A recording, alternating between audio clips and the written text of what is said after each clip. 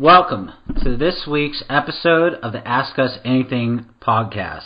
My name is Dave and I'm the host for this podcast. And today we have an excellent question that comes in from Joanne. Two questions, actually. Joanne wants to know, why does sound doctrine matter? And what does sound doctrine entail?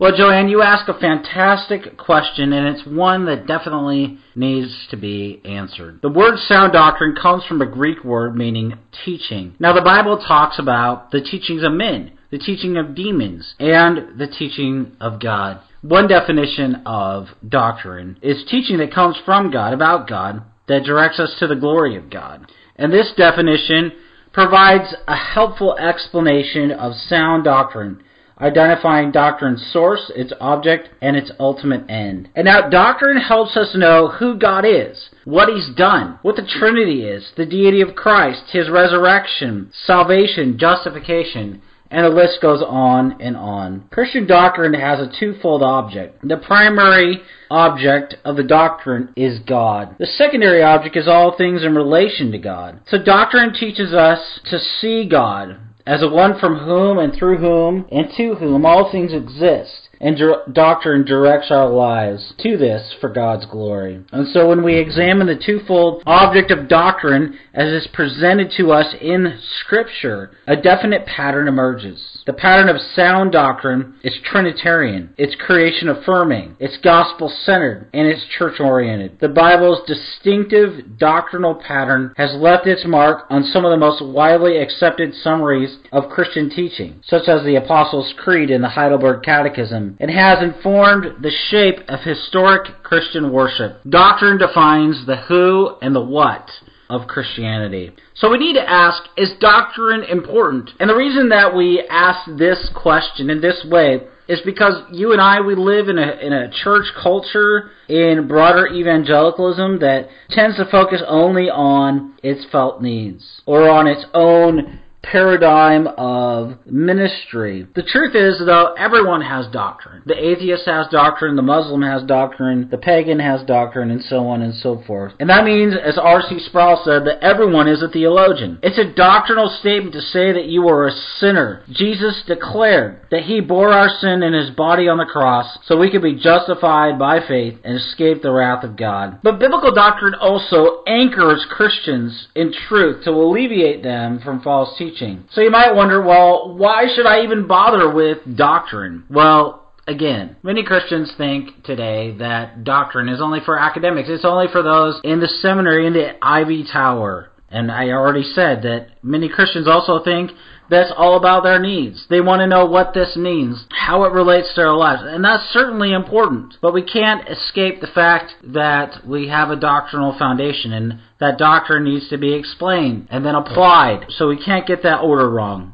The doctrine has to be explained, and then it can be applied. The Bible warns us about this in 2 Timothy 4:3 when it says, "For the time is coming when people will not endure sound teaching, but having itching ears they will accumulate for themselves teachers who suit their own passions." And also to guard and examine ourselves to make sure we're in the faith in 2 Corinthians 13:5. Doctrine is the lifeblood of the Christian faith. True Bible study is centered on both mastering and letting the Word of God master you. And so we learn doctrine to be anchored in the truth of God's inspired, inerrant, clear, sufficient, and authoritative Word. And this is why learning the basis of doctrine, such as Jesus is God in the flesh, salvation is by grace alone, through faith alone, in Christ alone, the Trinity, and there will be a future resurrection in order to grow in the things of God and His Word, is so vital. But what we also need is a posture of humility towards God's Word. See, Christians are to come to the Bible with an attitude of humility and view it as it is, God's Word. Christians are to hear, to heed, and obey the Word of God by accepting its doctrinal teaching as formative for all of life. This is what the Lord tells us to do in Romans 12:2. "And do not be conformed to this world, but be transformed by the renewing of your mind, that you may prove what the will of God is, that which is good and acceptable and perfect." You see, since doctrine is the lifeblood of the Christian life, it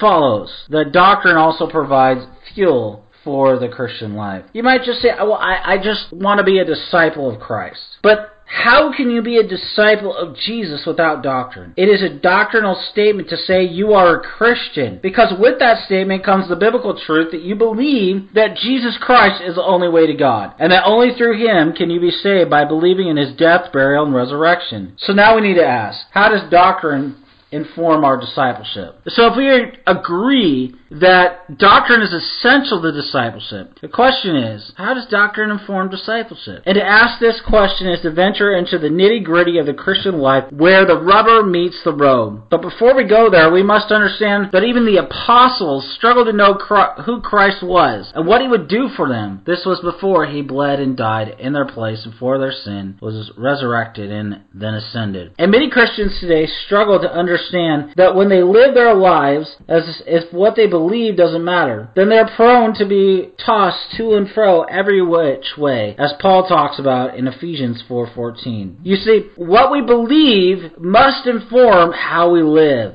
And when we view the Christian life in terms of how we live, rather than from what we believe, we encounter a massive problem. You see, trials, they often reveal our lack of trust in God. Difficult people expose our need for the grace of God. And so when difficulty comes to those who focus on how will I live, the response isn't to lean into God and trust His promises, but rather to lean on our own strength and grumble against Him. Those who understand the sound biblical doctrine and how it comes from God's Word live their lives in sound doctrine for the purpose of weathering trials and hard times. It's more about what they believe than how they live, although the two go together. They first ask, who is my God? Not, how should I live? Only when we have a high view of God and a high view of His Word can we persevere in Christ and live in a godly manner. You see, it starts with Him. We will be tossed by every wind of the latest and greatest fads to hit Christian bookstores, the Christian conference circuit, the music scene, what the most popular television preacher has said. See, doctrine and discipleship give shape to what Christianity is all about. Doctrine and discipleship are the twin engines that propel the Christian in life and ministry to advance the gospel. We cannot emphasize doctrine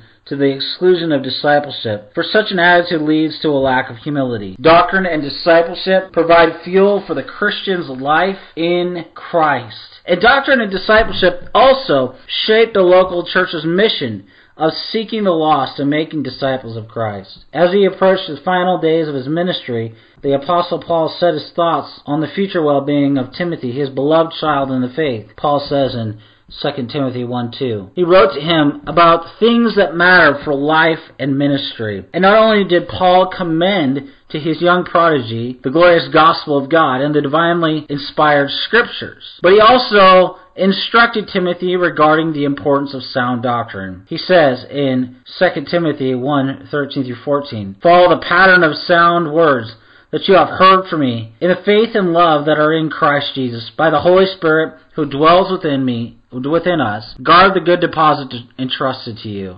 And so according to Paul, doctrine is among the things that matter most for the well-being of the Christian and the church. Sound or healthy doctrine provides a pattern that, when followed, promotes healthy faith and love. And so sound doctrine is a valuable heritage. That is, it is to be treasured in this generation and faithfully transmitted to the next. So what is the source of sound doctrine? Well, the triune God is the ultimate doctor or teacher when it comes to sound doctrine. The God who knows and loves Himself in the perfect fellowship of the Trinity has graciously willed to make Himself known to us and loved by us. This doctrine, taught by the Father through the Son and the Holy Spirit, informs our faith and guides our love. Through the triune God is the ultimate source of doctrine. He has chosen to minister doctrine to us through Scripture until the day when God speaks to us face to face in His eternal kingdom. Holy Scripture is the norm and the source of sound doctrine. Doctrine is drawn from Holy Scripture as from a fountain. Doctrine is measured by the Holy Spirit as by a rule. Doctrine leads us back to Scripture by equipping us to become better readers. Indeed, those untaught in sound doctrine are most prone to twisting the Scriptures to their own destruction. Next, let's consider the end of doctrine. Doctrine promotes a number of ends. Sound doctrine delivers us from the snare of false teaching, which otherwise threatens to arrest our spiritual development and to foster ecclesiastical discord. Doctrine serves God's saving work both inside and outside the church. Above all, doctrine promotes God's glory.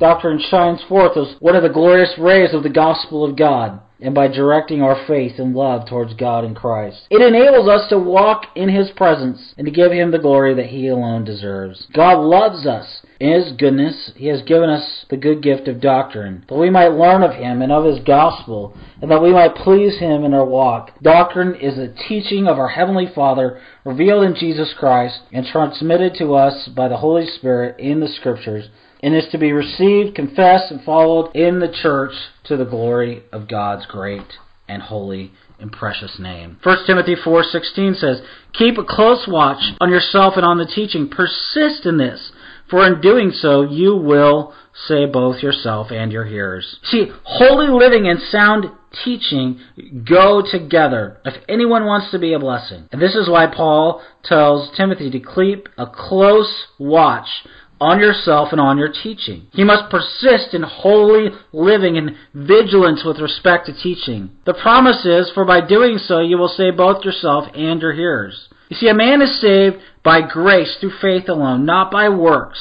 And yet, since holy living and sound teaching are fruit of the faith, Paul is able to say, by doing so, Timothy will save himself and his hearers. You see, God promises a special reward to His faithful ministers and to all His faithful witnesses. Many Christians today focus only on their life situations, such as their trials, their problems, their difficulties, and so on and so forth. And then when difficulty comes, or when difficult people come, they wonder, what do I do? When you and I, as Christians, focus only on our lives, focus only on the situation of them, to the exclusion of grounding ourselves in the Word of God, we fail to keep a watch on what is truly important in our lives, that biblical doctrine, and to ground our lives in God Himself. See, biblical doctrine helps Christians weather the storms of life by building a foundation that is rooted in God Himself. And the end result of this approach is that while we may struggle at times during trials, we will be sustained through those tough times of life through a firm reliance on the goodness and the providence of God, who uses such situations to grow His people in His grace. And so grow deep and wide in God by reading, by studying, by meditating on God's Word, which testifies of the finished work of Jesus Christ. By grounding your life in the Word of God, your life will increasingly reflect the truth of Scripture by the grace of God. You see, we need Jesus. This is the reality of life. And Jesus takes non-Christians and He transfers them from the kingdom of Satan to the kingdom of the Lord Jesus. Without that transfer, there is no way our lives can be grounded in God. Thankfully, though, through the finished work of Jesus, He has saved His people. He is sanctifying them, and He will one day glorify them. Paul says to persist in this. And so, today, you need to examine your life in light of Paul's exhortation to watch your life and your doctrine, and see whether you're focusing more on your life or whether you're building a strong doctrinal foundation based on God's Word. And you can tell your life is based upon God by a response to trials and difficulties. In such trials, ask yourself, if you know the peace of God that passes all understanding, do you put to flight thoughts of anxiety by taking them captive to the Word of God? Or do you focus on those negative thoughts, those situations and trials to the exclusion of thinking about God and His promises? See, how we respond during these times will say a lot about where we are in our walk with God. And so today I urge you to know and to serve Jesus, dear Christian brother or sister. And you will heed Paul's words to Timothy in keeping a close watch on yourself and on the teaching. For in doing so, you will grow deep and wide in the gospel, as Paul told him in 1 Timothy 4:15. Practice these things, immerse yourself in them, so that all may see your progress. See, Timothy was to saturate himself in the gospel, to be nourished by the words of faith, and to train for godly living, so that he might conduct himself in a manner that no one would despise his youthfulness. He was to immerse himself, which literally means to be absorbed in them. It is the same for you and I as Christians today. We never outgrow our need for the gospel. We have to watch our life and our doctrine by relying not on ourselves, but on the grace of God through the Word of God. Now, please, immerse yourself in the language and the world of the Bible and never look back. In doing so, your life will increasingly be saturated in the gospel, and others will see your progress in your inevitable spiritual maturity and and your love for God's people. I want to thank you for listening to this episode of the Ask Us Anything podcast. If you have any questions, feel free to send them to me. My email is dave@servantsofgrace.org. That is dave@servantsofgrace.org. Again, I want to thank you for listening to this episode and pray Christ's richest blessings on you.